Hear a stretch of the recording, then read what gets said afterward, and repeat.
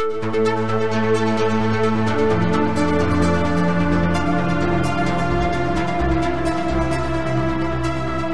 and welcome to the Sensibly Speaking podcast. This is Chris Shelton, the critical thinker at large, coming at you for more podcasting fun this week. And I bring to you this week one of the very first people I've ever had on my channel in any way who can speak credibly about Islam and has actually quite a story to tell here, which is why we are doing this show.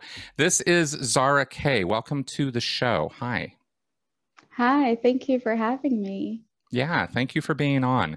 Now, you were born in Tanzania, in Africa. That is correct. East Africa, just under the Horn of Africa. Right. Yes, I was born and raised in Tanzania. I lived there about 16 years and then moved to Malaysia for a couple of years and then Australia for about a decade or longer, and then the UK, and now back in Australia. Okay. All right, cool. And in that time, especially I think in this last year with COVID, you had a bit of an ordeal. You had an experience happen where you went back to Tanzania. Correct. Yeah. So let's go ahead and kind of let everybody know. First off, okay, so you're born and raised in Tanzania. We know that much about you. Now, tell us the rest about you. Who are you and how did you end up back there this last year? And proceed to tell us what happened. Yeah, I guess just me going back there will touch on a lot of different points. So my family lives in Tanzania. Most of them live in Tanzania. Mm-hmm. I was the first one who moved to get a degree. My sister had moved other places in Malaysia and Pakistan. But I think I visited Tanzania. It initially was meant to be 3 weeks because I had a family emergency. So mid-pandemic, my brother gives me a call and I'm like, fine, I'm booking my flight and I'm going to come back. And then I'll leave in a month. And what happened, what initially was meant to be a month ended up being 6 months, but voluntarily 4 months because I could work from home. And now I was brought up and raised as a Muslim, and I would say formally I left and publicly left in 2017, 2018. But leaving religion is such an interesting and difficult process that you don't really sometimes know when the exact moment was that you left or started doubting. But I think in my head, I think I was 14 when I was already like paving my own path. So starting to apply for colleges and whatnot, where I was like, why do I need to pray? And I was already protesting in my own little ways while being in a Muslim home. And I used to wear the hijab. I started at the age of 8, almost turning 9. And my family are quite, I would say, relatively conservative. So in a way, like all of us wear hijab. It's a bit relaxed now, but previously it was like the hijab and then the black veil as well, not the face covering. My mom was quite against it. I remember I had a small phase when I was like, oh, I really want to wear it because I think like it's so religious and I want to be religious. But I was like 12. And there were times where I didn't want to wear the hijab. And I wish I had that option or the choice of, no, one day maybe I'll take it, one day I won't, and having the autonomy to do that. But it was so ingrained within the community. And, you know, all I knew is that when I grow up, I have to wear this eventually, and everybody at school was wearing it. So I studied it in an Islamic academic school, and you'd still have religious studies. And if you weren't a Muslim, you'd have a separate class for, it was called moral studies. So probably they were learning about different things. But because by definition I was a Muslim, I had to stay in class. Okay. And now, in my school, let's go ahead and clarify for everybody as well, just so everybody has the right idea about your upbringing and the society you were raised in. You clarified for me, Tanzania is a secular country. It's not an Islamic country correct. By officially, at least on the books. Yeah. Yeah. So Tanzania, while being culturally and traditionally religious, not Islamic as such, I would say Christianity, but it's such a blend. by definition is a secular country. All of East Africa is. So Kenya and Uganda included. My mum is Kenyan. And, you know, this idea of Sharia law and Sharia court, I didn't actually know about it when I was a child. I only knew that Sharia law is like Islamic law and it's the best law that governs everyone and it's the right and just law, as I was studying, because I went to Islamic school on Saturday. Like on Saturdays, we had like religious schooling until I was like 16 or 15. Yeah. And obviously a lot of people with Sharia law have this idea of what it means, and there's no one set value, there's no one set guidebook on what Sharia law is, because Islam, like Christianity, is quite widespread. So it would be, you know, different sects having different interpretations of what Sharia law would mean. And even within a sect, different people would have different ideas of what it would mean. So in a secular country, you would live, I guess in a secular country like Tanzania, you would live according to your community standards. So if you were to get a divorce or anything, it would go through a Sharia court, which is that community court. Okay. So it'd just be handled right there locally. It wouldn't be a go to the government kind of matter. You can do it after, unless you withdraw your case from the community. So I actually flew there for my brother's divorce, and that's what we had to go through. And the first thing I did was take it out of the Islamic court.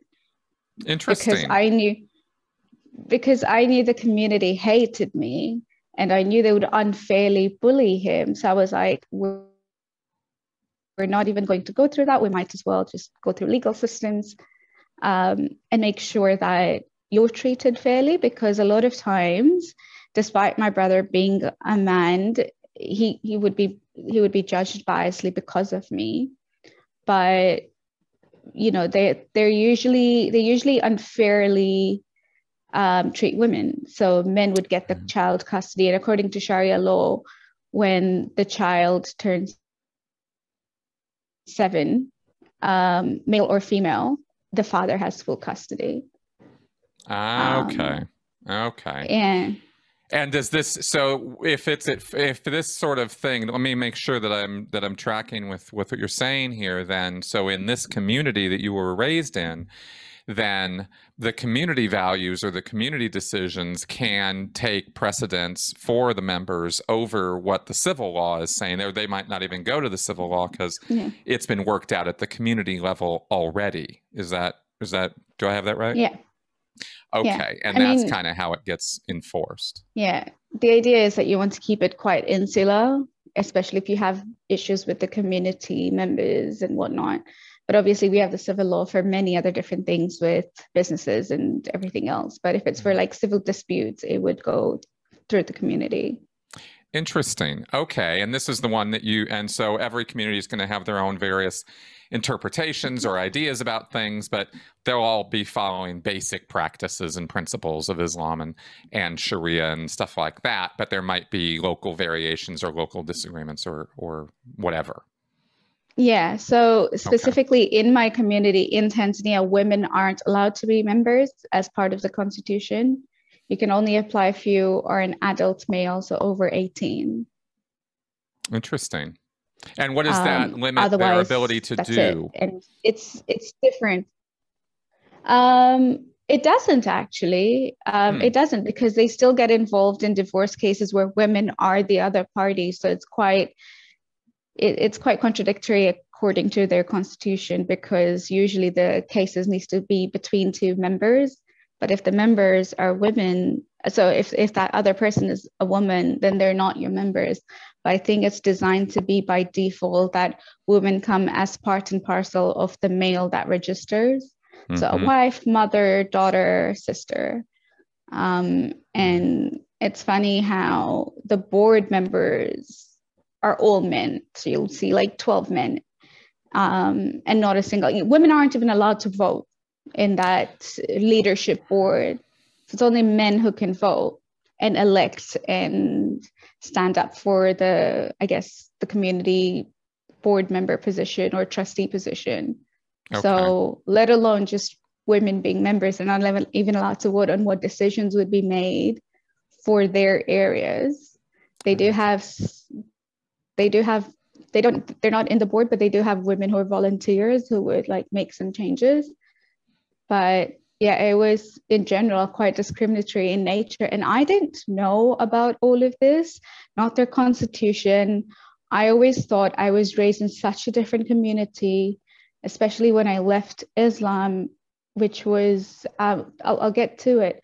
But when I left Islam and I started Faithless Hijabi, and I heard stories of girls being abused by their families and communities. And I'm like, well, this doesn't apply to me. Obviously, I was living in the West and away from my family, but my family was never like violent or abusive towards me. The question about killing me was never there, even disowning me. We had our differences. And I think when I did my first podcast, I said, I don't talk to my family because I need to keep them safe, not the other way around. They don't need to. So I actually stepped back and I was like, I need to do my own thing right now. And I feel like this is going to be a clash between your values and mine. And I don't want to destroy that relationship. So I need a few years away to discover myself. But then they ended up battling that to be in my life. And now we're in a good position where we've learned how to manage different differences.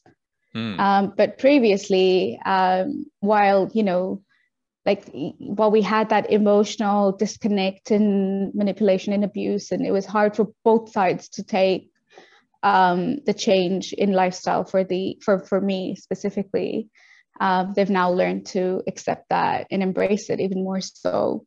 But I always thought that I was, you know, I come from a progressive background, or the community I'm from has no honor-based abuse or violence, and you know, they don't control women the way you would see a lot of girls talk about how they couldn't wear pants at home, or you know, they had to wear skirts or dresses, and you know, all those strict laws that didn't really apply to me, even though I had always seen women in my community to wear hijab. It was until I was 16 when I left Tanzania that I first saw a woman who prayed, didn't wear the hijab, but she wore it while she prayed. But you know, she would walk outside with the without the covering. And that was a bit of a culture shock for me, because I was like, you can be a Muslim and not wear a hijab. Like, you know, my mom always said you had to. And then the idea that you know, in school and everything was you'd go to hell if you didn't wear the hijab. Got it. So I didn't even know it was a choice. And I didn't even know that was considered as part of sinning. It was just, you have to pray, you have to do this, you have to fast, and you have to wear the hijab. Right. Right. Well, you know, when you're raised with certain religious traditions and upbringing, then that's how it goes. Then you feel, well, this is normal. This is how it's supposed to be. I'm curious now, because you are in a unique position of having been born and raised in that situation, and then traveled and you know, pretty extensively through Western countries now, UK and Australia, and have had years of experience there. So how would you overall, other than, you know, you've described, you know, some of your upbringing and how it seems that this is a rather progressive community compared to some of the other more strict, more conservative Islamic communities and rules and honor-based violence and things that we've heard of in other countries or other areas. So you seem to have had a little bit of a middle ground experience with this, or am I missing the boat somehow? How do we think about this? I think no, you're absolutely on point with that. Okay. It was for me because I didn't see my community as a threat. I didn't feel the hesitance of going back to Tanzania. So that's what I did. You know, my family needed me. I'm like, of course, it's no question, I'll come back. And then when I was there for 3 weeks, and I'm like, oh, it's not too bad. Like I am around my family, and you always get those eyes because people know you in Tanzania. It's a tight-knit community. So even if I don't know them, people know my personal life or know more about me than I've ever known their name. Not in a boastful way, but they're quite nosy. So they, you know, every time we go out, we had the eyes, but we were fine. You know, we just ignored it. We were living our life. We were all happy. We're taking, you know, photos. And Tanzania didn't have a lockdown. they were they were in denial about COVID. And that was a sentiment shared across the country. So when you live there, you're like, okay, well, no lockdown, no masks, and it doesn't work when one person wears it. It's like, everything you touch, or there was like no social distancing or sanitizing, or people would wear masks but not social distance because it's just very not as organized. It would be a very hard cultural change to even have them social distance. But so when I went there for 3 weeks, I was like, oh, it's fine. I'm going to stay here longer. I'm going to work from home. And then until I got arrested, which we'll get into in a bit, I was quite shocked. I had a very negative perception of not only the justice system in Tanzania, which I knew was always corrupt, but the fact that, the community went through such lengths to try getting me arrested because they just didn't like me. Right. And then even more shocking when the Australian government wasn't being cooperative, because I had informed them 2 months before my arrest. And I'm like, hey, I feel like there's this threats coming. What do I do? And they're like, report it to the police. And I'm like, that's not an advice you should give me if they're trying to plant me to be against the government. Right. And they're like, oh, well, if it, they're like, oh, well, we can't do anything. And I'm like, okay, well, that's fine. But then when it did actually happen, they were just like, I'll finish it under the table. And I'm like, what does that mean? Like, it's not the charges weren't as big as the idea behind the arrest was. So all the charges were made up. None of them stuck. I didn't go to court for anything. They had to just entirely drop the case, but they were waiting for me to be like silent with the media because they were really scared of how much criticism was coming their way. And right, because you kind of blew it up. Yeah, I mean, so with the arrest, it wasn't even me who was summoned in. It was my brother. And actually, I'll tell you what, I'm sorry, I'm going to interrupt you for just a second because I'd like to fill out a little bit more of the backstory. And then let's hit that because we're going to get right to it, right? So, you're fine. I'm kind of directing a little bit here because there were some earlier beginnings to this in that you had left the country and gone off to pursue opportunity, and then let's just hit this point of where you were out of country when you started making some critical remarks about the president of the country on social media. Is that right? Yeah. So, well, in general, I left Tanzania at 16 and I did visit a few times. Yeah. The last visit before 2020 was in 2018, like 2.5 years ago. Yeah. And I hadn't been there for 2.5 years, but that's when in 2018, I decided to be an activist because I just, I decided to be an activist and opened Faithless Hijabi. And I think it came as a personal offense to the community that I was talking about Islam. Right. And I think that's the point to the community. And I'm like, right. I'm sorry. We have a little bit of a delay in our communication, so pardon me for interrupting your narrative there. All good. I also would like to clarify for the audience. You said, you started as an activist now with Faithless Hijabi. So what, wait a minute, what's Faithless Hijabi? What did you start and how, what is this about? Yeah. Okay. So just on a personal level, how I came to accepting my departure from Islam, it started off with a person from the community, and I guess this will fill up the backstory about the community as well. Yeah. A person from the community, by extension in Canada. So we have the community where, same community in different parts of the world. So they have one in the US, they have one in Canada, had gotten married to another man. So a man got married to another man, and, the family, because it's legal in Canada, and the family were there to celebrate. And that's what really blew up, where not only did they humiliate that person by raiding their Instagram and shaming them privately on WhatsApp, they also coerced and forced the mother to drop out of the board because they're like, this is unethical. You should have never joined your son. You should have disowned him. You should have never been there and being happy and celebrate. And there were it was such a crucial moment for me, because I was so surprised to see how much hatred they had.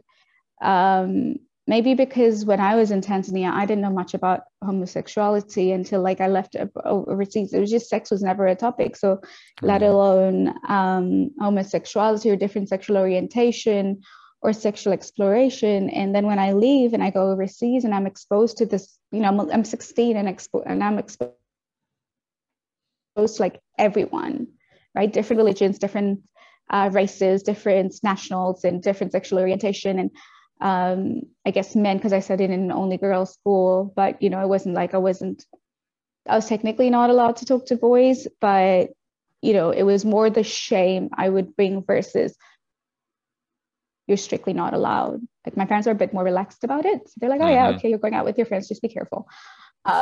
So when I saw that incident happen of the gay wedding, and I initially had written anonymously with a few other journalists about the article, about the incident, and I posted it on my social media after the article was written, because it was the first time we made it public. Nobody else wanted to make it public. I didn't even know the term ex-Muslim existed at the time. I was just like, this is wrong on so many levels, and I don't agree with this. And my friend's like, have you tried checking out ex-Muslims of North America? And I'm like, no. And I opened their page and I'm like, I agree. Like, what is this? I didn't even know I was an ex-Muslim. I didn't even know that I agreed with so much of that page or that group than I had initially planned on, because while living overseas, I had been so embodied with progressive values that any regressive value or religious value that contradicted mine, it was an easy drop off. So women not being equal to men, I was like, I don't believe in this. And I had never read the Quran in that much depth when I was, after that incident. And when I did, I started crying, and I'm like, there's no way where this book says you can have peace with each other if you disagree in faith. It's always like they have to believe us, and if they don't, you kill them, or God is going to punish them severely because they don't, and strike a war and everything. And I was like, but where is that part that clearly says, and they always have, a lot of people have this verse that says, your religion is yours, my religion is mine. And then the next verse is like, except we are correct. So you'll come back to us, like you'll come, and they're like, except. And I was like, oh, okay. And then the whole verse on, if you kill one man, you kill a nation. And I'm like, oh, okay, well, this is good, right? And then they're like, oh, this only applies to the certain Jewish men. But then if they fight with you in faith, then you're allowed to kill them. So there was this all footnotes on the next verses. And I'm like, so these were all verses that people used when, when I was discussing Islam, where I thought it was violent. Everyone's like, but Islam says this. And I'm like, yeah, but the next verse right after it says, kill them if they disagree with you in faith. And they're like, oh no, you're wrong. And I'm like, so, but you're right about the first one. So it was really interesting that a lot of people, including myself, had never really read about the book in depth. But that moment, that incident was so pivotal for me that it really highlighted that, all the things that I'd heard about different communities in the West, or in like Saudi Arabia or any part of the Middle East that would criticize against people, was happening in my community. And I know I guess my family, we'd never really spoken about homosexuality, but homophobia was ingrained without question, not because there was a scientific reason for it, but because religion had told us to. And it's only now that, because I became an activist and was fighting against all of this, that my family is willing to go oh, well, it's your life. If anybody's gay, I don't care. So just having that level of tolerance has increased, because I started challenging them. I'm like, why do you believe what you believe in? And so that's how, the community aspect came down boiling, and that's how I began to slowly discover that journey that these are not my values. Right. And the God question, I think it was the scary part was not, I guess the scary part about leaving Islam was never that in my head now God didn't exist or he did exist or anything, because it was never a big part of my life, even if the whole religion is based on fear from God. But I think the biggest part was a loss of identity, because then I didn't know who I was. Even though I'd become this different person, I worked in did my bachelor's and master's in IT and everything. I had a career. A lot of my identity was supposed to be tied to my faith. And when I left it, I'm like, then who am I? Like, do I have to be in another faith? Does it have to be another community? Does it have to be my own thing? Can it be either or is it everything? And that was, I think, what was really scary, was because for so long I had been part of that identity that I no longer resonate with, because I never questioned it before.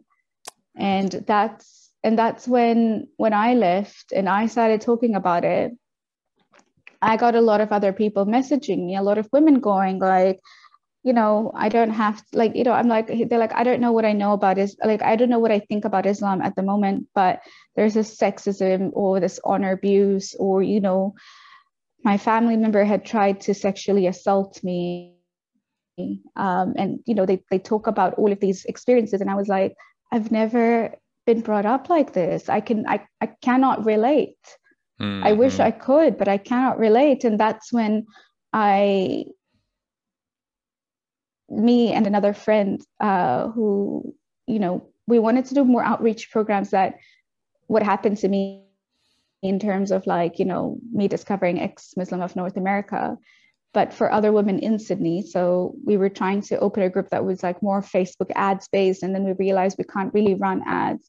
But then I was like, but we get all these stories. We should do something with it. We should have a place where people can vent out and their stories are displayed and their voice counts. And usually when we hear about Islam, it's always people practicing the faith or people who have studied extensively about religion. And there's not enough criticism that comes out, except when it does, it's considered as a far right criticism coming from far right conservatives. And that's where the criticism comes from. So it's always embodied with bits of racism or just, this cognitive dissonance with Christianity versus Islam. They're like, oh, no, Islam is bad, Christianity is a lot better. And I was like, no, but what if even if people change faith, they go through this certain trauma or phase where they should be able to talk about what it was like when they were Muslim, because these are voices of Muslim women as well, like women who were brought up in a Muslim background. So that's when we opened Faithless Hijabi, and it turned out it was a storytelling platform, and then it evolved because our stories, after 100 or something stories, it just felt like you were reading 5 of the same stories, because there was so much in common, not just abandoning the faith part, but even just being within the faith. There was so much in common with sexism, with misogyny, with the head covering, how they removed it. People who'd worn the niqab, the burqa, the face covering, and then the first time they remove it, it just, the experience she described was that my face felt naked. And, while I couldn't relate to it, other people could. And I was like, well, this is great that people are being able to relate to it. But then how do we take the next step where people get help? We can't help everybody escape. It's never going to be to that. It's never going to come to that. But what if we started empowering women from the start, which is, how do we get you to establish boundaries with your family? How do we get you support for mental health? And one, also remove the stigma that exists despite religious backgrounds, the stigma around mental health, but also having a professional talk to you and help you through what you're going through. And it's only recently that we opened a mental health program, but I remember when I was, the only one with Faithless Hijabi, we had a team of board members who were on the background and silent, but I was talking to 12 cases while having a full-time job in 1 week, and everybody was suicidal, not feeling well. And it was too much for me. And that's when the idea of the mental health program was, I can take initial requests and I can take escalations, But everything in between should definitely go to a professional, because I can only listen to you. I can't do anything else, and I'm probably not the best person that you should be talking to. So that's where Faithless Hijabi came in. And I guess the background on me standing up to the community while being a Muslim against homophobia really set the tone in terms of, I disagree with you. And that's when they slowly realized I was a threat to their community, because a lot of people were listening to me. And they didn't have to not be homophobic to listen to me. Right. They could still disagree with okay, maybe homophobia is not the correct word. They can still disagree with homosexuality because they've been told to. They're not necessarily homophobic, but they were listening to me. They were Muslim women who would follow me and listen to me, and sometimes always get really mad because I don't agree with one or two things. And I usually get DMs saying, I always follow your work. I don't necessarily agree with you, but there's something that you talk about that really resonate with me. And it's not personal experience. It's just me talking about feminism or women empowerment, and just opening those, I guess, those seeds of doubt within people. And when I went to Tanzania, and my brother is going through this divorce and separation on a Saturday that he was meant to meet his daughter, me and him went to pick him up. So I was like, yep. So that was a religious school, but that school is used on weekdays for academic schooling, and it's still private property. But I go in, pick her up, and there was a small A4 or A3 sheet board or notice in the paper saying, please dress modestly during a hijabi women, and like, this is our rules and whatnot. And I took a screenshot and I put it on my Instagram story saying, can you imagine if you were in the West and somebody went like, no hijabs allowed? Like, and they didn't demand people to wear hijabs, because not all women wore hijabs who were using the facility, like the park or the school grounds, for sports. But they required modesty. So I would imagine nobody in shorts and sleeveless for women. But the funny thing was, after I posted it, literally the next week, there was a 2-meter board with the same thing printed at the entrance that I got in with. And me and my brother just looked at each other and we were like, what?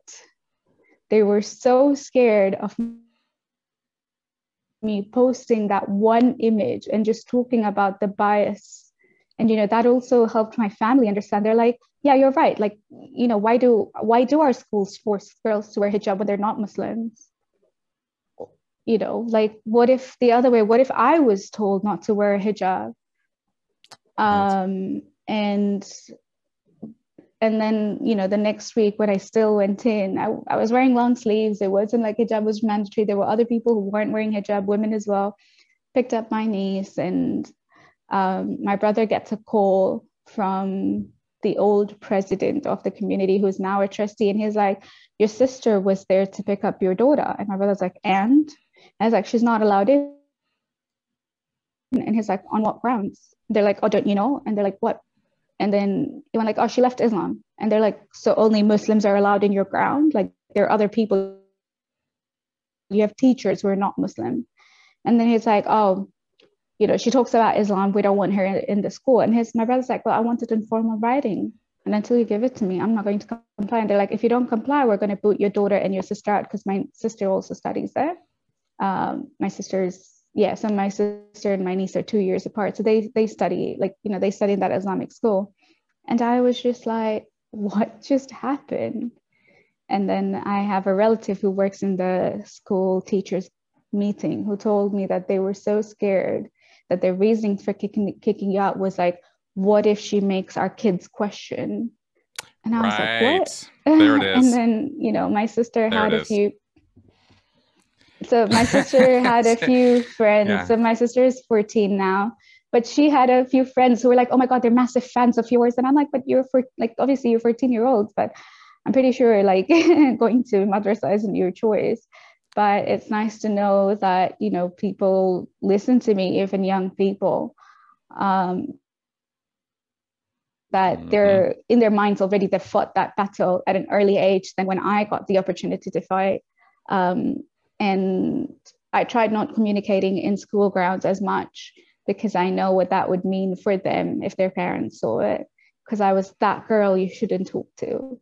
Like that's how scared so many parents were. I still have parents. I still had girls who messaged me. They're like, look, please don't tell my mom I talked to you. And they're like 16 years. They're like, but you were brought up in the Islamic school. It's like, don't be like Zara to try defending your position. But it was so hard because people were bullying me.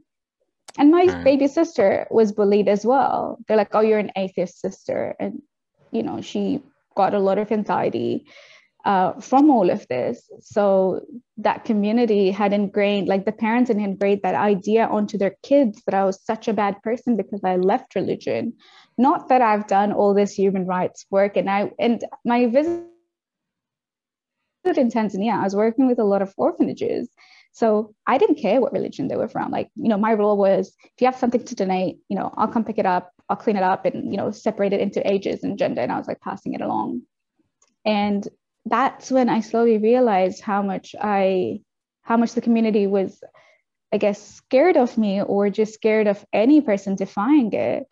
And the more they acted on it, the more people would listen to me more, the more they saw people siding with me. So the whole kicking out of school grounds was never made public until 6 weeks later, where I was like, okay, well, no letter has been sent. I'm going to put it on Facebook. So I wrote about it. And then that's when the teachers found out that this person had actually called us. And the teachers were like, so why did you kick her out? She was only here to pick up her niece. And then, you know, they found out that, you know, they saw that people were supporting me because it was discriminatory. And I think because I was there and because like my posts like were still on my page, on my Facebook while I was in Tanzania, and this has nothing to do with the president. This is all about religion. It was all about, you know, the two men kissing in front of like a Photoshop picture of two men kissing in front of the Kaaba just 4 days before my arrest. But the post said they did. So this is how the arrest worked out in the end, which was I was early December. So this is before I posted anything, but I was still continuing my activism in my own Facebook, but not against Tanzania, because I know a lot of Tanzanian activists, because I was careful not to do that, because I know what happens to local Tanzanian activists. And I didn't personally have a grudge against Tanzania, even though I didn't appreciate the COVID handling of the president or his authoritarian ways in the country. But I was like, no, I'm not going to be stupid and post about it. I'm still going to do what I do, which is my online activism. Right. And but you were still considered, and that's allowed to. Like, it's a freedom. It's a secular country. You can't just. Yeah. Well, you can, but your local community guess, I was still considered. Yeah. Yeah. I mean, the government can't come down on you, but your community can and is trying to. That's what it sounds like. Yeah, and they can't do it in a legal way because there was no legal law that I was breaking. So what happened was, and I'll be releasing a video soon on this, like explaining the facts of actually what happened. But we only pieced it together. But what happened on the 24th of December was my brother gets a call, and I was meant to get a last minute flight after my brother's birthday is on the 26th. But I was meant to get a flight last minute to the UK because flights were empty. It was really cheap. And I was like, oh, when I'm ready to go, I'll just take a flight and go. You don't need a COVID test. We didn't need it at the time. So, and, you know, on the 24th, he gets a call and he's like, oh, you've been summoned by the cybercrime office and you need to come in. And my brother's like, I want a written summon. So on the 25th of December, now this is Christmas Day. Nobody really works on Christmas Day, especially not the cybercrime unit. They're not essential police services. And they're like, oh, we have the written summit and you need to come in. And my brother was like, shit, I don't know what I did. They wouldn't tell me what it's about. And it was very unconstitutional, but also illegal to do that. And then we just found one of our random tax lawyers and we're like, what do we do? And the guy's like, okay, I'll handle this. Like, you know, he's a bit of civil law experience that he had. He's like, it's a public holiday. My client's not going to come in until Monday. And they agreed to that. On Monday, my brother goes in. And then, you know, I was in the car because he's like, can you come? I'm a little scared. So I'm like, okay, nobody knew what it was about. We thought it was a small thing or like, oh, it's probably just going to be like, oh, somebody complained about you and you need to write a formal apology or anything. And that's what we thought it would be. But then he sits down, like, so he goes in, 5 minutes later, I get a call and he's like, Zara, this is about your Facebook posts. This is about you. And I was like, hang on. Why is he talking to me like that?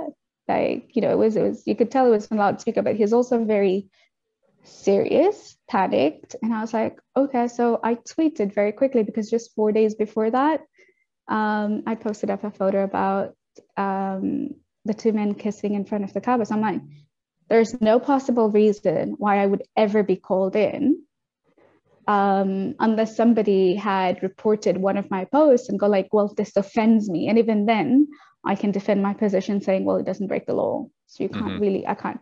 But then they call in and they show me posts about this. So I come in and they're like, where's your Tanzanian ID card? And I'm like, excuse me? They're like, your national ID card, your NIDA card. And I'm like, I'm not Tanzanian. They're like, how are you not Tanzanian when your entire family is? And I'm like, I'm Australian. They're like, what passport do you have? And I'm like, where's your passport? And I'm like, this wasn't even about me. Why am I here? And they showed me the post of the president. And I'm like, I came to Tanzania in September. These posts are written in May. So let's be super clear for everybody who doesn't have any clue what we're talking about right now, that you had made a post critical directly of the president of Tanzania while you were not in the country back in May of 2020. Yes. And they're bringing this up now in December. After I've been there for 4 months. After I've been there for 4 months, entered with my Australian passport with the same fingerprints and renewed my visa every month. And the posts weren't critical as such. It was just like the news. I was reposting the news where they went, Tanzania has failed the handling of COVID-19. And I was like, this is such a fail of a president. Yep. Like, people are dying. I mean, that's pretty critical. One could argue I was only portraying what the news said. Well, one could argue that, but I think we're pretty clear that was a pretty critical comment about the president. Now, I got nothing on it. I mean, this is a daily occurrence in Western countries. We are critical of our governments 7 days a week. We have that freedom. And that's actually the reason why I'm kind of highlighting this right now, is because while you're not even in the country, you're posting this. You go into the country, the community's pissed at you and trying to work out how they can stop you. And then suddenly the police are calling you about a post you made when you weren't even in the country. Exactly. Okay, good. So I just want to make sure everybody gets the picture here as to what is actually going on, because this is off the rails, you know. And the posts were done in March and May. There were 2 posts. One of them was the president jailing somebody for laughing at him. So it was somebody laughed at his photos when he was young and I guess wore oversized clothes, and he was a comedian. So that's why the president was offended. But according to law, that wasn't hate speech. So you can't really be arrested for that. It wasn't like somebody was calling out for a protest or anything. So even if I am critical of the government, it's not against the law as such. Like, it's not in their law book that you don't have the freedom of speech. It's not in the law book. They will just charge you with other things. So that person was then charged with other things, same as me. But the only difference was that I am Australian and he was Tanzanian. So I had more of an international, like, he had a bit of an international media outburst, but I had, I guess I wouldn't say immunity, but I had a foreign government involved now. Right. Or so I thought I did. Well, exactly. That's exactly what you thought was going to happen. But now let me ask one quick question to clarify, and then we'll pick right back up.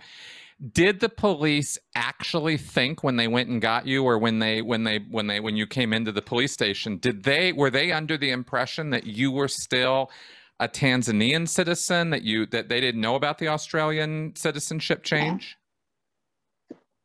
So let's just say, in the simplest of words, they were quite dumb to make that move without their research. Somebody gave them a profile. Somebody showed them 2 or 3 posts. One of them including the one that I wrote about the community, which is my experience and very valid. And it's a community, so you can't sue me for anything because it's all based on true. And if I'm lying, you'll have to prove it to me. And I have threats and whatnot that have come my way. So I've always put out evidence, like I'm not making things up. But the only two they knew in their head that would stick were those two posts about the president. Even then, it wasn't breaking the law, but they could scare me enough. But I guess they tapped into the wrong thing when they're like, where's your ID card? And I'm like, well, I'm not Tanzanian. And they're like, so you had a Tanzanian passport before? And I'm like, yeah. And they're like, did you surrender it? And I'm like, no, I just never used it. Now, at that point, I didn't know what the law was, right? But according to law, if you get a citizenship in a dual citizenship country, your Tanzanian citizenship is automatically revoked. And there is no law saying that you must comply to surrender your passport. It is voluntarily that you surrender your passport. And if you do not, the fees is 500,000 T shillings, which is $200 US, $250 US, or 6 months in jail if you can't pay for that. But, that's one of them. And then they come in and then they're like, so they make me write a statement for like 8 hours. So they write it, but they like question me for like, not 8 hours, sorry, 6 hours. And it was so unneeded. And I'm in the room for 6 hours and all I have is water. And it wasn't even about me that they captured. And they realized how, because I told my brother and I'm like, you have to call the consulate, and the police freaked out. And he's like, what do you mean call the consulate? And I'm like, I have their contacts because I was getting threats. So I am going to call the consulate. He's going to call it, but it was like a public holiday, so they were closed. But at the same time, he's like, oh, it's okay. We'll send them an email or we'll call your president. And I'm like, Australia doesn't have a president. And he just shut up. He was so scared. He's like, oh, you think you're big enough? And I'm like, no, it was just like, I know how scared they were after they had arrested me and the news went public. And I was like, well, you kind of got the wrong activist, because not only have you unfairly locked me up, but you failed to do any research on me. You failed to know that I have this many Twitter followers and this is a threat that I've always received. And when you act on these threats, you have now done exactly what I was talking about, what I've been fighting for other women about. And I wish they had but then like my interrogating officer, so the police at that point didn't know what I was an activist for. But then I wasn't a resident there, so I was a tourist. So like if we're saying that any person who is gay or is a supporter of gay rights shouldn't visit Tanzania, that's a bad precedent to set, because that's against the law. And I remember that one of the police commissioner went on public asking to hunt down the gays, was dismissed from his position when Germany went like, we're not going to give you foreign aid if this person is still on board and if you take those actions. Right. So they fired him immediately, because Tanzania depends on foreign aid. Which is why my case also sparked up, because it was one of the very few countries that failed to report on COVID cases. And my criticism that I was arrested for was on COVID. But then the government, when the news went out in public in Australia, which was obviously, in the future for Tanzania, and the government then lied and said, oh, it's because she held 2 different passports. And I'm like, really? So I've been here for 4 months, I've renewed my visa legally with the same office, and not then have you questioned if I held 2 different passports, especially when you can see that I'm staying with my brother, because you fill it out. And my brother's passport number is there on the letter that says that I'm living with a family. Not then did you try checking, do you have a Tanzanian passport that you haven't surrendered? But only when I was arrested. And then, and then the SIM card, it was really stupid. They arrested me they're like, oh, you illegally used somebody else's SIM card registered under somebody else's name. And I'm like, no, it's like me borrowing a phone of my sister, because she registered the SIM card. It was under her name, and she notified the telecommunications company that my sister is using it while she's on holiday, and they issued the SIM card. So technically, they're the ones who are also wrong. But that, again, there's no law saying that I can't use a SIM card that I've notified the telecommunications company that I'll be using. But also, the law is against you using somebody else's ID, which I never did. Right. to register the SIM cards. Right. So None of the two charges stuck. in other words, they're making stuff up just to be able to make themselves right for having done something that was totally wrong. Yeah, and I guess because I had tweeted about the blasphemy post before I went in, like literally hit tweet as soon as they took my phone, it was already out there. So it was natural that people would be curious, fight for my right, or even be like, they're like, what's happening? Tanzania is not a Muslim country. Why is she arrested? But while the charges weren't blasphemy, it was motivated by blasphemy. Right. And it was so obvious that was happening because, the charges just seemed too stupid on paper. And I was like, okay, fine, take me to court. Like, let me go to court. I was like, I'm happy to go to court in like that first week. And they're like, no, we're still finding. And they took my phone and everything. And I was like, what are you possibly finding? Like, what do you think you will find? So I had to go back and think about it. I'm like, I don't know what they would find. Like, what are they going to find? And I think it was just a tactic to scare me, because what happened after that weekend, like when I was released and, it was the New Year's weekend, my passport was stolen from their custody. So somebody within the police stole my passport. And that's my Australian passport. And I found out about this like 2-3 days later. And that's when I knew, and I'm like, oh my God, you guys fucked up. But they wouldn't tell me that they had lost my passport. They hadn't officially told me that they'd lost my passport. And my lawyer as well didn't tell the Australian consulate. So my suspicions were he was very competent when we hired him. He was very sharp and everything.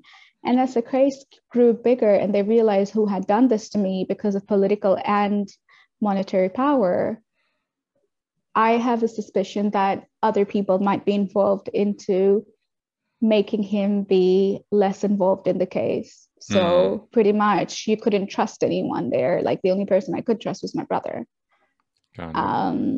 How long total did they hold you before they let you go? So in prison, like in custody from interrogation to when they let me go, 32 hours. Okay. But then I was detained twice. But then I was, I guess, physically in their presence, not locked up in jail, but even in a room twice again. Right. But yeah, because they came and got you again. I was detained for. Yeah. So I went to the immigration to have an interview, and that's where they were trying to threaten me. And I said, I only speak English. And I could understand Swahili. It's not like I couldn't. I just said I only speak English, but that's mostly on a technicality because my Swahili isn't that fluent. English is my first language. And they threatened me. And they're like, if you tell anybody about this interrogation, we'll hurt your father. And they took down my dad's details. And yeah. Okay. And they just kept making things up. And they're like, what if somebody goes to America on your passport? And I'm like, in my head, I'm like, do you know how visa processes work? Do you know what a pain it is to be a Tanzanian?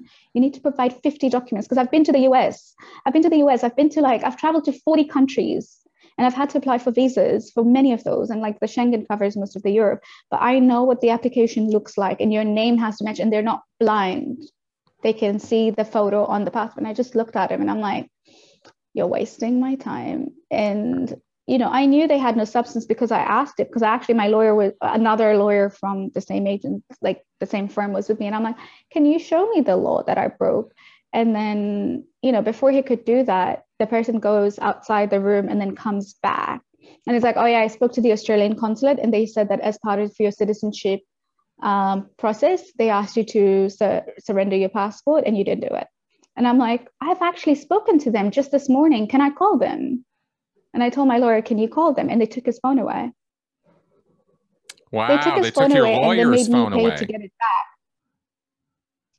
back. They took your lawyer's phone and they made me pay for it to get it back. Wow. Yeah. Wow. Because they were like, he's colluding with her. Because your lawyer was colluding with you.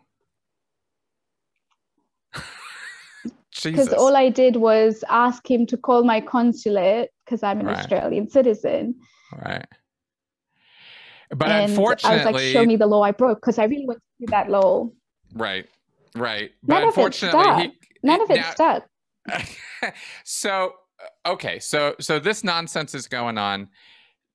Then the Australian consulate, he gets his phone back, and they still don't help you. Yeah, we had to. So they still don't help me. So they were like, "Oh, just finish it under the table when the governments get involved and everything." And I'm like, "I'm trying, and there's nothing I can do." Right. And they're like, "Oh, now that you've made it public, it makes it more complex." And I'm like, "Well, you aren't there to help me. You literally said you can't do anything." Right. And, I was like, and then I find out my passport has been lost. And I called them and I'm like, "I've lost my passport, so I can't travel." And they're like, "Oh, well, we'll need a loss report for you to get the passport back." I'm like, "That's fine. I just want to know I can get my passport if I get you the loss report." And they're like, yeah, we have to, like, that would, and also knowing that your charges have been dropped and everything. And I'm like, yeah, that's okay. So it took them 6 to 7 weeks, because while I was arrested and that week was happening before I went to immigration, again, within that week, there was a group formed of other activists and a lot of other ex-Muslims trying to help me. So like 10 people. And one of them leaked screenshots of the legal case when I went, I just gotten out of jail. And I'm like, "Guys, it's not blasphemy and we need to clarify it. But we can't say release Zara because I'm going back to the police station and I need to report. And my lawyer hasn't agreed on this." And then, on the 31st, I go to report and they're like, "Oh, you're coming back again on the 4th. And I was like, "Oh, okay, well, that gives us enough time. Like, the weekend and New Year's is over and Australian consulate may be able to provide help and everything." So, and it doesn't matter what my excuse was or what that, but, I felt a bit safer after the 31st when they're like, "Oh, you're not coming back until like the 4th. And I was like, okay, cool. So I have enough time to do, I guess not damage, but like to share my voice and get like enough authorities involved. And plan with my lawyer as well. And then on the 31st night, which was New Year's Eve, I was like, okay, well, we're all going out to eat dinner. Like, we can't just stay at home and be miserable. Like, I'm on bail, nothing's going to happen. So we went out and I took a photo and I sent it to the group that was trying to help me. And I was like, "Guys, thank you so much. Like, look, please relax. There's nothing we can do and there's nothing you can do on the outside. We just have to, like, I was like, "Look, I haven't had cheesecake." And I was like, "Thank you all." And then somebody from the group, I'm not sure of what reason, started leaking out of context images and numbers of people who, I guess, whose numbers shouldn't be leaked at all because they're, like high profile activists and whatnot. And that all became a funny thing where people are like, "Oh, Zara wasn't really arrested. She went out for cheesecake." And I'm like, yes, bail conditions don't say you can't eat food. And why do you care where I go? That's not the point. So in other words, the social media responses to this were kind of all over the place. It was kind of all over the place, especially because the person who leaked it was a huge activist. And, she apologized. And I'm like, "I'm sorry, but you didn't only endanger me, you endangered my family." Yeah. Because the police then found out that I was communicating to the outside world from another number. Mm-hmm. Not that it wasn't allowed, but it threatened them even more. So they came to my house for multiple checks without a warrant. I don't know what they were looking for, but they were like, and I'm like, "You can't stop me. I'll just get another number and another phone and another number." Like, it doesn't say that I can't communicate. That would be illegal. Yeah. Or just write emails and whatnot. But, you endangered my family. You endangered other people in the group who live in the Middle East. And I was like, there was no excuse. Like, I don't care what grudge you had against me or what disagreement you had. That could have all waited until I was out. That could have all just waited. I don't know what was happening there when I'm like, there's so little time I have to focus on this very childish behavior. And yeah, this is, I so think let me make what was worse is that it wasn't just social media. Well, it wasn't just social media that used those screenshots. The police used them to say she's having fun. Right. Exactly. But the police also used it because they had, you know how they have official trolls, like Saudi Arabia has government trolls and whatnot. The police also used it. They go like, oh, well, she's having fun. She's out of jail. Why is she worried? My brother's like, this isn't her country. She is not Tanzanian. She lost her job because you wouldn't give her passport back with no charges. And she can't go back to the UK. Like, you know, she has to go back to the UK. Like, her life is there. Like, she's not safe here. Like, the multiple threats I was getting, and they're like, yeah, but she's going out to eat and whatnot. And I was like, no, that's not how it works. Right. So the whole social media, even though it was a very small thing, put, I guess, a fellow activist, an ex-Muslim activist, in bed with Islamists who really don't like me. But also colluding was the police who went in and they're like, what can we get more about her? Like, people have done in-depth research. And oh my God, the stupid part was people went through like years of my thing and saying, oh, she's obsessed with cheesecake, and then, you know, just editing images on a pig's face and everything. And I was like, you guys had a lot of time on your hands. There were these theories that came out. They're like, oh, Zara was arrested for this. And I'm like, oh, really? Like, please tell me more about why I was arrested, because clearly you know more than I do. So educate me.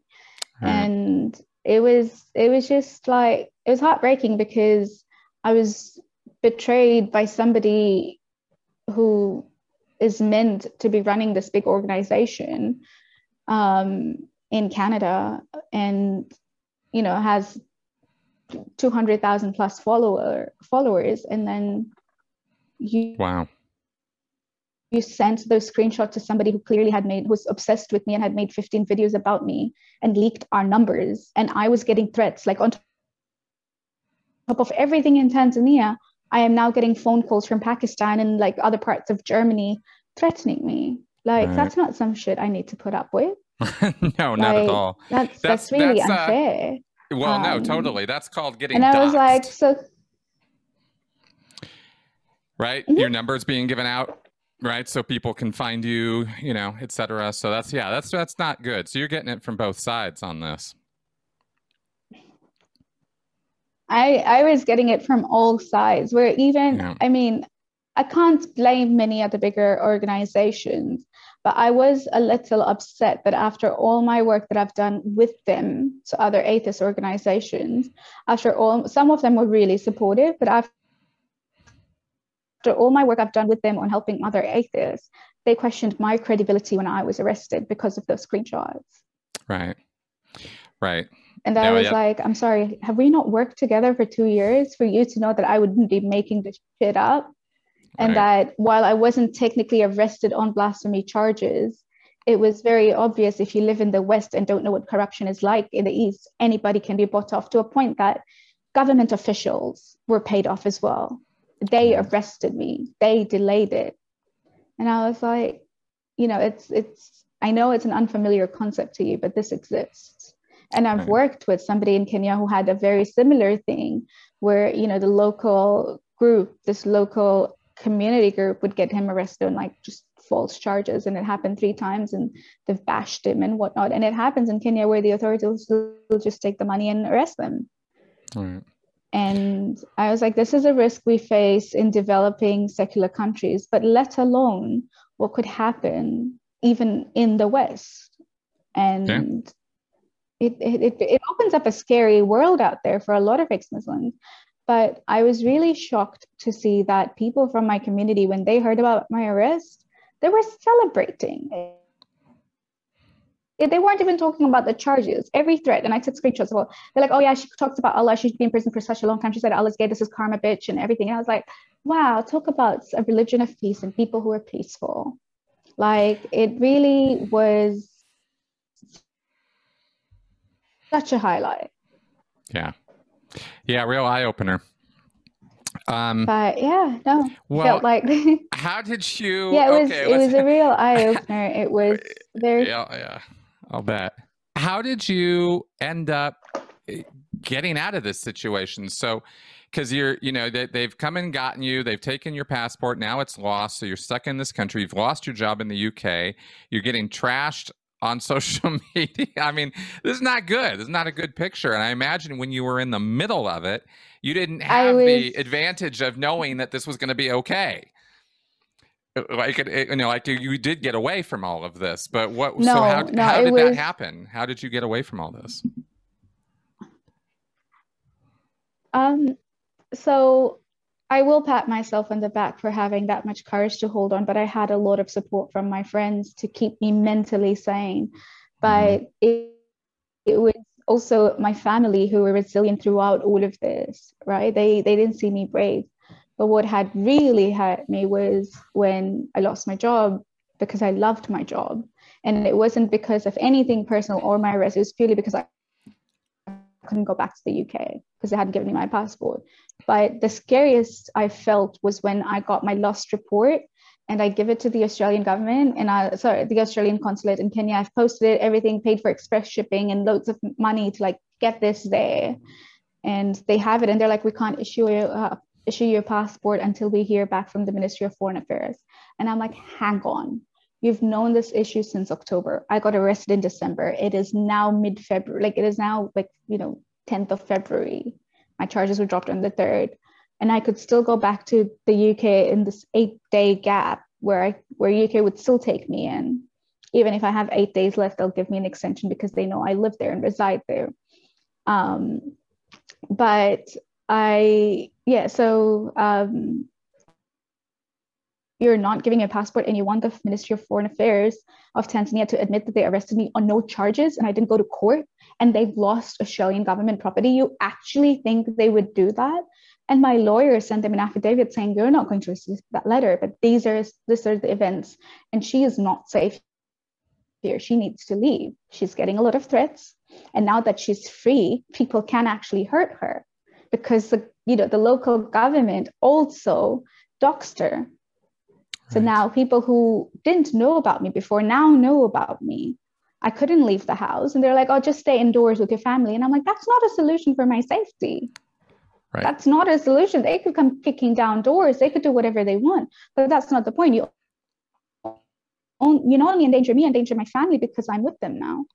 And, and I was, I was at a point where I'm like, I don't know what to do. Like I just given out. And like, what do I do at this point? And I messaged somebody who initially on my case was like, oh, if you need any help. And I'm like, yes, I need help. You know more about international law and you're from Australia. What do I do? And then he comes back to me the next day and he's like, we're ready to take your case in pro bono. I wasn't even asking for them to take my case, but he's like, you're going to need lawyers. And they were by far amazing lawyers, 3 days of them hired, them joining my case, me signing all the papers and everything. They managed to secure a meeting with the Department of Foreign Affairs in Australia, and in 2 hours my passport was printed. But then the big challenge was getting a flight to Australia because not only do they cost $6,000, but only 1,000 people can enter within a week. And I asked DFAT to put me on a VIP list or a private list, and they didn't do anything. But luckily, I had a friend who worked as a travel agent, so I was like, just get me a flight. Like you're more competent than Australian government at this point, and I got a flight. And then because the police in Tanzania were so incompetent and Australia never bothered to call them and do any verifications, I was detained again at the airport because I was on a no-fly list from the 3rd of January while I was arrested on the 28th, but the news came out on this 3rd of January. So that's when they got really alerted. And that's when that's when also my passport was stolen. So I was detained again, and I was like, I was this close to sitting on a plane that costed me so much. And it was the first time I cried. It was the first time I cried. And my sister was like, I've not seen you cry this entire time. And I'm like, I was this close to just leaving this country and saying goodbye. And, it was a Friday night, so we couldn't do anything on the weekend. And then my brother on the Monday went to the immigration. They're like, well, her charges are dropped. You can verify this with the police, blah, blah, blah. We need to get her off that list. And they're like, oh, the person who's meant to do this has a funeral today. My brother's like, no, she's bought another ticket. She's leaving tonight. And he broke down in front of the immigration official, and they saw all of this was so wrong on so many accounts. And the person was like, fine, I'll help you with this because it was so unfair. And then we finally, like 2 hours before I was going to the airport, the name was picked out and I got on my flight. My brother had to buy a ticket as well to make sure I went through immigration fine.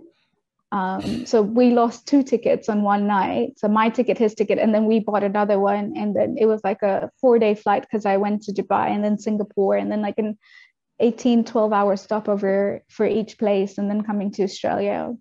And then just yesterday 4 days ago, I was given my quarantine fees bill and I'm like, I'm not paying $3,000. Like, I didn't choose to be here. So I'm like, I'm not paying this and I will contest it. And if I need to get a lawyer in to pay that same amount to contest it, I will, because this wasn't my fault. You messed up. I would have gone to the UK. I wouldn't have to pay all of this. I wouldn't have to lose my job because you guys were incompetent. And by you guys, I mean DFAT. Like I was pointing out a specific body on the quarantine. But I was like, I lost so much. In fact, why don't you pay me? Because I lost so much and went into 40 grand of debt because I had to pay lawyers, flights, and that's like, yeah, lawyers. And then every other person who would like help you, you just pay them money. So even if somebody's like, oh, I'll arrange a meeting for you and you end up paying like $200 and it's just a meeting. But that's how Tanzania is governed. And we just met with so many people, and my brother was my hero because he ended up closing this case while talking to so many people, and they knew that they were at a point where I am just going to explode on media and it's going to be horrible for them because now I have nothing to lose. And the one thing I was very careful was not tell the media that my passport was lost until I left. And then when I left, because my news came out first from my lawyers and from the people that I was talking to. And then Tanzania went like, we didn't lose her passport. How did she fly back? So I went on Twitter and I'm like, emergency passport, lost report, blurred out my name. But I was like, this is how I lost my passport. You literally have given me this from the same police station. And now you're lying. A government official is lying to the media. And, you know, the journalist himself was so shocked because the community also lied to them. And they're like, oh, we met the father on Wednesday. And I'm like, how did this community official who spoke to you meet my father when my dad is bedridden for 3 months? Like I actually showed him a photo and I'm like, my dad can't walk. You think he would go to the mosque like this? And he's like, so he lied to me. And I'm like, yeah, he lied to you. And to a point where he was there and he saw all the threats on my phone. And I'm like, here, these are the threats I received. And he was just like, they completely denied it. But he told me something where he's like, they took it so personal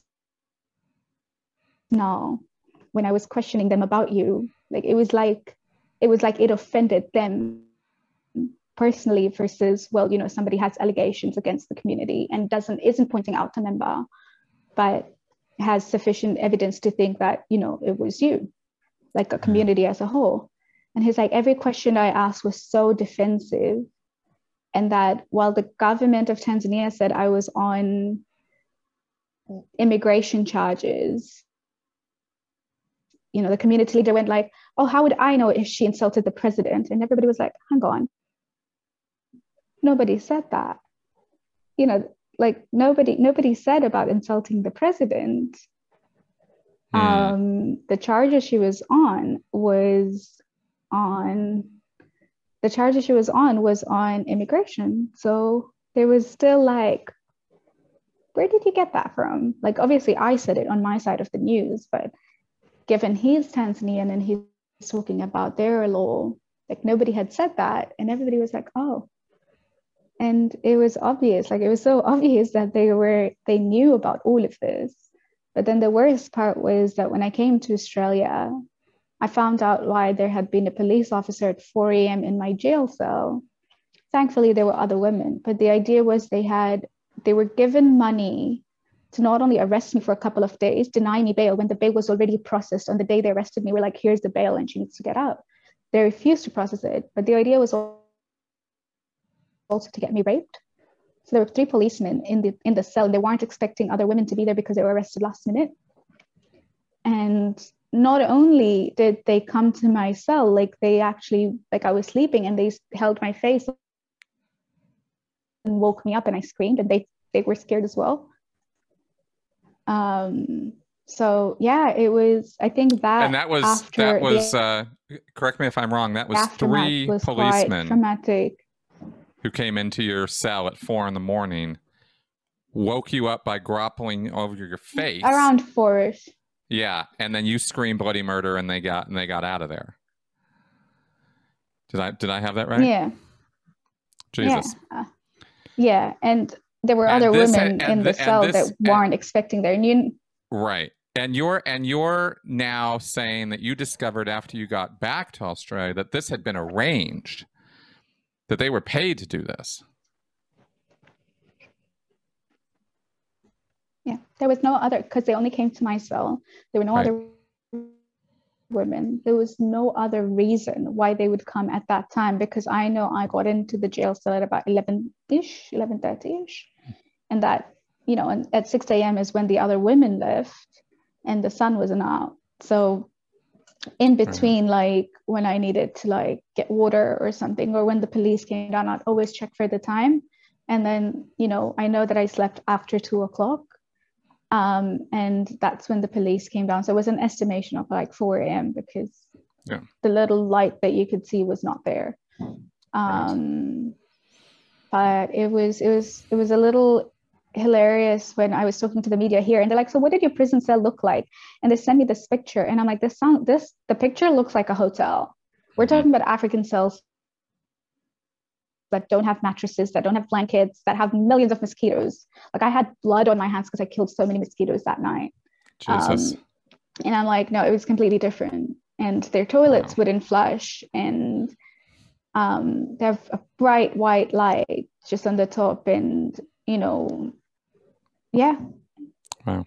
And it was just, I think all of it was just really different to how you would expect any other prison cell to be. So I Googled the worst prison cells, and it was around that realm. It wasn't horrible. Right. There weren't cockroaches. There could have been, but it was still pretty gruesome. Yeah. Oh, yeah. No, I don't think you have to sell me on how bad a jail cell in an African country is, or, especially in, a place like Tanzania. I definitely get it. And the mosquito thing definitely communicates that this was pretty horrible. Having three, police officials come into your cell at 4 a.m, wake you up. I mean, this is not good. None of this is good. And it's clear why there would be a lot of spin and attempted, trying to cover this up or trying to spin this to make it seem like it was something different than what it really was. Fortunately, you had a phone, and you're a citizen of a Western country, which affords you a whole lot of protections, or at least, they're cautious about you where they wouldn't be about, say, local citizenry the same way. Would you say that's accurate? Absolutely. Yeah, absolutely. I mean, since my arrest, I got in touch with a lot of different activists who were jailed for 2 years on no charges. And, I'm sure they went through worse stuff, but also the female activists constantly faced threats, to the point that one of them always has eyes on her, would never go out in public to meet anybody. But it was, it would have been a lot worse if I was Tanzanian. Yeah. And that's kind of an especially if the media here. had come out, or maybe because the media wouldn't come out on it. Right. Yeah. Exactly. Because there's a point here, which is, had it not been for the media, it could have probably ended sooner. Well, yeah, possibly. Could have ended worse as well, if there hadn't been media on this. I mean, this is one of these things Absolutely. where we have to look at the fact that, that it is exposure that is, that this happened to you. It was moderated because of your status, and you were able to get the hell out of there finally with some lawyer help, because the countries weren't helping you. I cringe to think about what happens to people who don't have phones, or who have their phones taken away, or who are cut off for some other reason, or don't have those rights and privileges right from the citizenship. So There's, there could be lots of other stories like this where the communities decide, okay, we need to persecute somebody for stepping out of line, for becoming an apostate. They hate apostates in Islam really bad. It's a real thing. They do, definitely do. It was just God as a concept in Tanzania is atheism is so unheard of, or free thinking, or rather no God. They're like, but you must believe in something. And I'm like, I just don't believe in a higher power. Right. But like, yeah, it's, I guess, as unusual as this story sounds to many of your audience, it happens to different degrees to different people in different places. So Right. thinking about, Jordan helping this girl escape her family, where, the family are the problem. And as a woman, you have to be 40 to be emancipated. And she wasn't at that age yet. And now you have the authorities who are just like, well, we're just going to keep you back with your family. We're just going to tell them not to abuse you. Like, that would actually work. Right. And then a lot of them end up fleeing the country. Yeah, exactly. And I wanted to tell, when I found out about your story and I found out about this, I mean, knowing, that there is this bigger, broader picture here, I wanted to finally get a little, window to it on my program here, because I don't like authoritarians. I don't like extremist religious groups. I don't like people who think that it's up to them to tell other people how to live their lives. I really have a problem with that. I'm too Western that way, I suppose, but I just have this thing about that, and so I think we need to highlight the fact that we have an awful lot of this is an overused word, and I know that for some people it's even kind of an upsetting word, but we have a lot of privileges. And, in the Western I was actually going to point out that when you said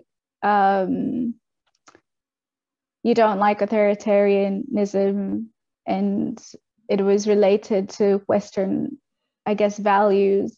It's really telling to see, not to you personally, but it's really telling for other people to see that a lot of times when, women like me look for freedom, we're criticized. They're like, oh, you just want to be like the West. And I'm like, no, it's just progressive values. They're just freedom. And there's just a lot of, humanism. And it's just my choice. Why does it have to be such a unfamiliar concept to you? But I guess it is quite telling when, the rest of the world outside the West think that, all these ideas come from the West, that, people can't think about them, like, especially when you're not from the West. Or, That's right. or that, I guess the point I was trying to make was mostly around how critical, when we go out of line, or when we start thinking progressively, the criticism we get is it's all white people. Like, and I said the West, but it's always like white people, Western, and it's all them influencing you. So when I initially was questioning religion, they're like, oh, it's because, you live in the West. I'm like, yes, but also no, like, it's not limited to that. It's a lot of, like, I was exposed to a lot of things in the West that, I had never known what freedom was like in some ways, or it's just that I didn't know I was caged, because I personally had a lot of privilege in Tanzania. Like, I think people who are brought up in the West have a very different lifestyle. Like, we have maids and chefs and drivers in Tanzania, and I'm in no way a wealthy person, but it's what many middle class people can afford in Tanzania to a certain degree. And when people talk about the word privilege, it's so different in different concepts, that we need to recognize that it's such a broad term to, I guess, different people. Like, I remember my mom saying, why do you have to live in the West? You can just come here, you can have your own room and everything will be done for you. And I'm like, I have a job. I have this life outside me just being your daughter, or like, you know, having a house or a roof over me that demands that I work and earn and live and contribute to the society and everything. And you know, it was just such a different concept for her.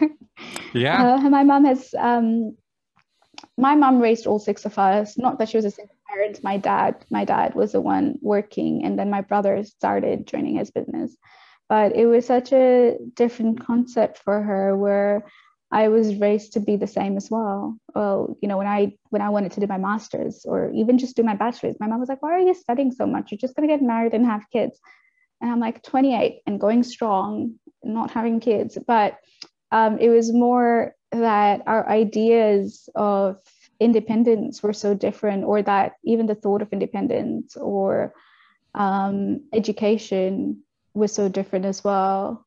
Right. And I remember asking my mom that when I was 12, I wanted to remove the hijab. Why did you not let me? And she's like, you were forced in school and everybody was wearing it, and I tried my best raising you. That's what made me realize that while she wore the hijab when she was 23 after she married my dad, kids nowadays, and by nowadays I mean in the last 30 years or so, are compelled to wear it at a younger age.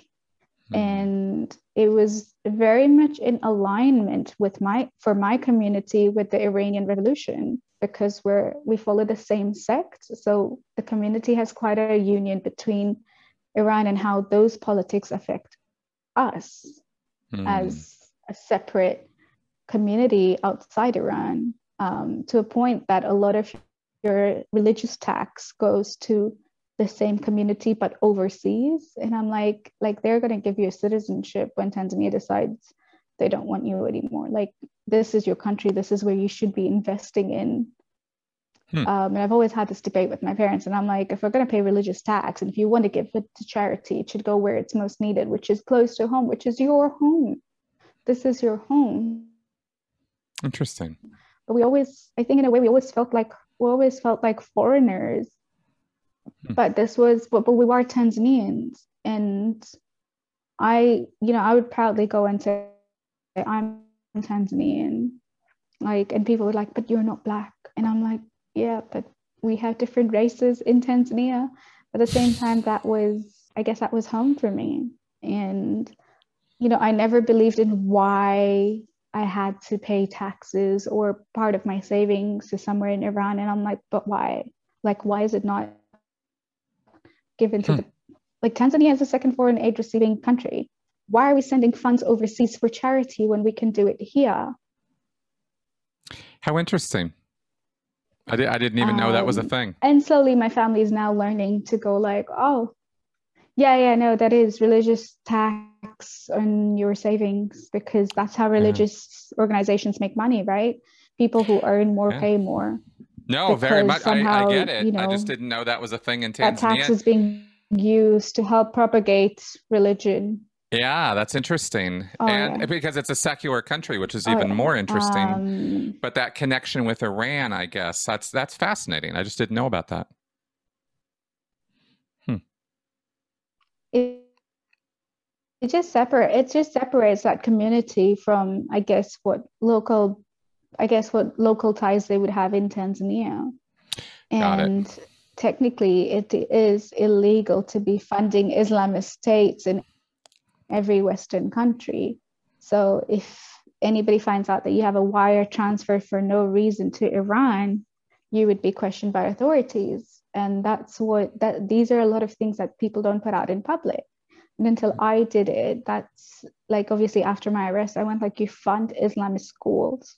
Do you realize that is illegal? And you do it in cash because you can't do wire transfers. People would take a bunch of cash, obviously under that limit of entry. And then you're like, oh, here, I'm just going to donate this. Huh. Interesting. Okay. Wow. I feel this could go into very, very different directions, which we're gonna have to keep this to your story. So I'm just gonna I'm just going to cut that right now. Okay, good. Got it. Wow, that's interesting. I am sure that there are probably about 50 more absolutely fascinating things like that that we just don't have a clue about, that are just cultural and government and money differences and things that people have to put up with. Wow. You know, I have one, I guess I have one other question for you, just because you have had a life that has straddled both of these worlds.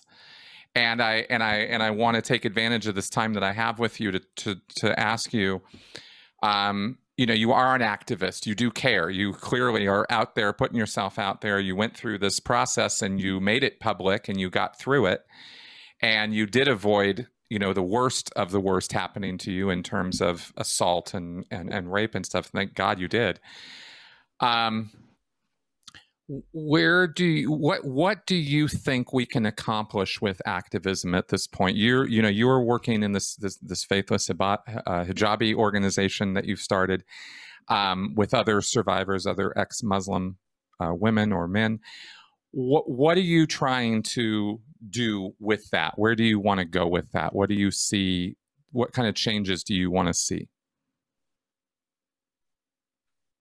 I guess the one important thing that I found in my line of activism interactions and everything is respectful dialogue, that I feel sometimes as activists we lose because we're so motivated to put our purpose out there that we forget to go back a step and realize, where do those differences come from? There's something that led us to think differently.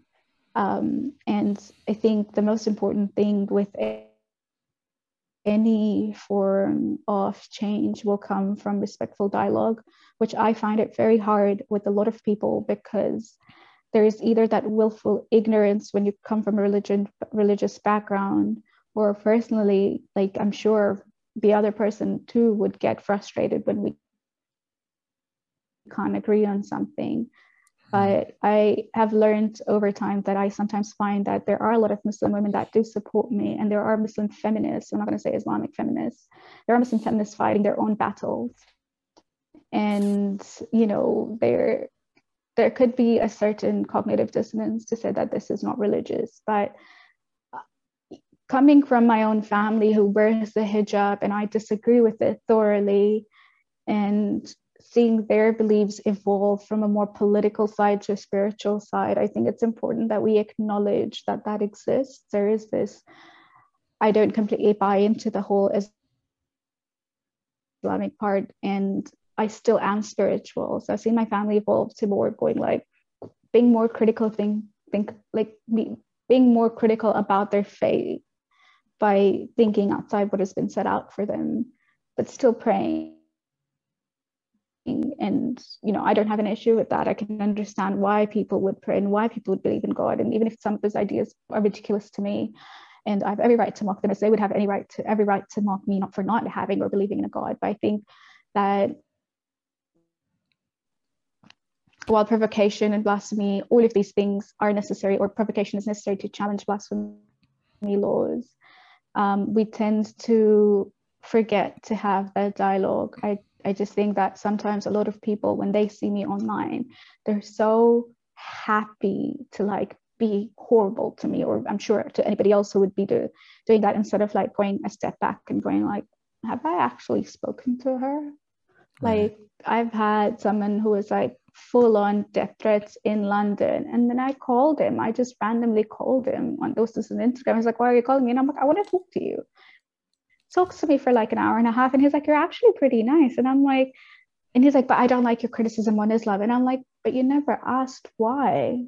That's right. You know, people assume that it's something to do with my background, but a lot of times my story is so different from a lot of different people who have had their parents inflicting vigorously that religious ideas. And I feel like our activism should go in a way that, one, we're making positive outcomes of it on a more policy level, but also on a more strategic level, where we have an end goal, and that end goal could change every time, and it's a journey, and we might never reach the end, but have little milestones So I think that that's where I would like to see Faithless Hijabi going. And I would like to challenge that idea of, you know, the black and white thinking, because Faithless Hijabi initially started off working with ex-Muslims, but then we also had Muslim women come to us. And I was like, technically, we were both raised very similarly. So you would have the same, I guess, trauma or distaste or disagreements that I would, but I decided to leave the faith. And you don't have to be compelled to follow what I did, but it is important that we recognize as women from Muslim background or honor abuse background. And I find increasingly that, you know, there are women from Christian or Jewish, ultra-Orthodox background, that we have this modesty and shame and honor culture in common. To identify that we could have this differences in like what we believe in now, but there could be so much overlap that we could work together to address instead of isolating each other. And I remember that my activism changed a lot, where there was a time that I wouldn't appreciate the hijab icons on an app or something. And I'm like, why are they promoting this? And I was like, well, hang on. If I was a child and I used to be a child that wore the hijab, I would get excited to see, hey, there's a woman who's wearing a hijab. And I can be that woman. And, you know, I think if we're trying to remove the modesty idea, it wouldn't come with stopping the hijab and like, you know, just attacking women for it. We can still be able to discuss about the hijab without bringing individuals in. But I remember that my activism had moved from like, I don't want to see this, to like, it is quite empowering. And like for hijabi models, it takes a lot of guts to be out there and do it, right? Because they would get the same death threats that I would get, except I have chosen not to wear it and they are continuing to wear it. But the same men who would prey on me would prey on them. Right, which and kind of tells you, receive so much backlash. Kind of tells you a little bit that maybe it's not so much about the hijab and it's maybe more about just oppressing women. I mean, if I'm being honest, as I see it. Yeah, but you know, I still think there's a difference between a hijabi and a hijab. Well, the women can wear it, and it's not much of a choice per se if you're brought up to continuously like wear it and have known it. But like the hijab is a symbol of many different things, and it means many different things to many different people. Yep. Well, I find it misogynistic, somebody else finds it empowering. Yep. And we could thoroughly disagree, but one thing we could agree on is that the reason that ever came about is because we were to blame, or in other words, we are responsible as women for a man's apparent inability to control themselves. Right. And there is that, you know, like there are times when I see hijabi models and I'm like, oh my God, this is so stunning. Or like, I want to wear it once, but had it not represented so much control and misogyny, it would have meant completely different. It would have meant completely different things to different people. Had it not been the war in Iran where women are trying to remove it and get jailed, had it not been for like women who were killed because of it, it would mean very many different things to many different people. It could just be a style thing. It could just be like, I can wear it the way I want to. I can wear it and not wear it the next day. But yeah, I think our activism needs to go towards more of a dialogue and actionable changes. And advocacy is a big part, but I think if we just keep talking about it, while it's empowering, we need to work towards, and this is a lesson for myself included, to work towards actually making those changes versus only talking about it. Definitely. Well, Zara, thank you very much for taking the time to speak with me about all of this and share your experiences and your ideas about this, because I think they're powerful, and I hope that you reach a lot of people with this messaging. Well, thank you. Thank you so much for having. I realized we just went on for 2 hours and above. We did. We talked quite a bit. Like about 2 hours. Yeah. Yeah, yeah, we got a So lot it of was stuff really here. nice. Yeah, thank you so much for having me. Absolutely, absolutely. And I will put a link to your organization there so people can check that out. And otherwise, I guess I will just say thank you again. And folks out there, if this is something that has sparked your interest or your attention or something that you think you might want to do something about, do check out faithlesshijabi.org. That's faithlesshijabi.org. Did I get that right? That is correct. Great. Good. And we will have that, like I said, in the links there below. So check it out. All right, guys. I will see you next week. Bye-bye.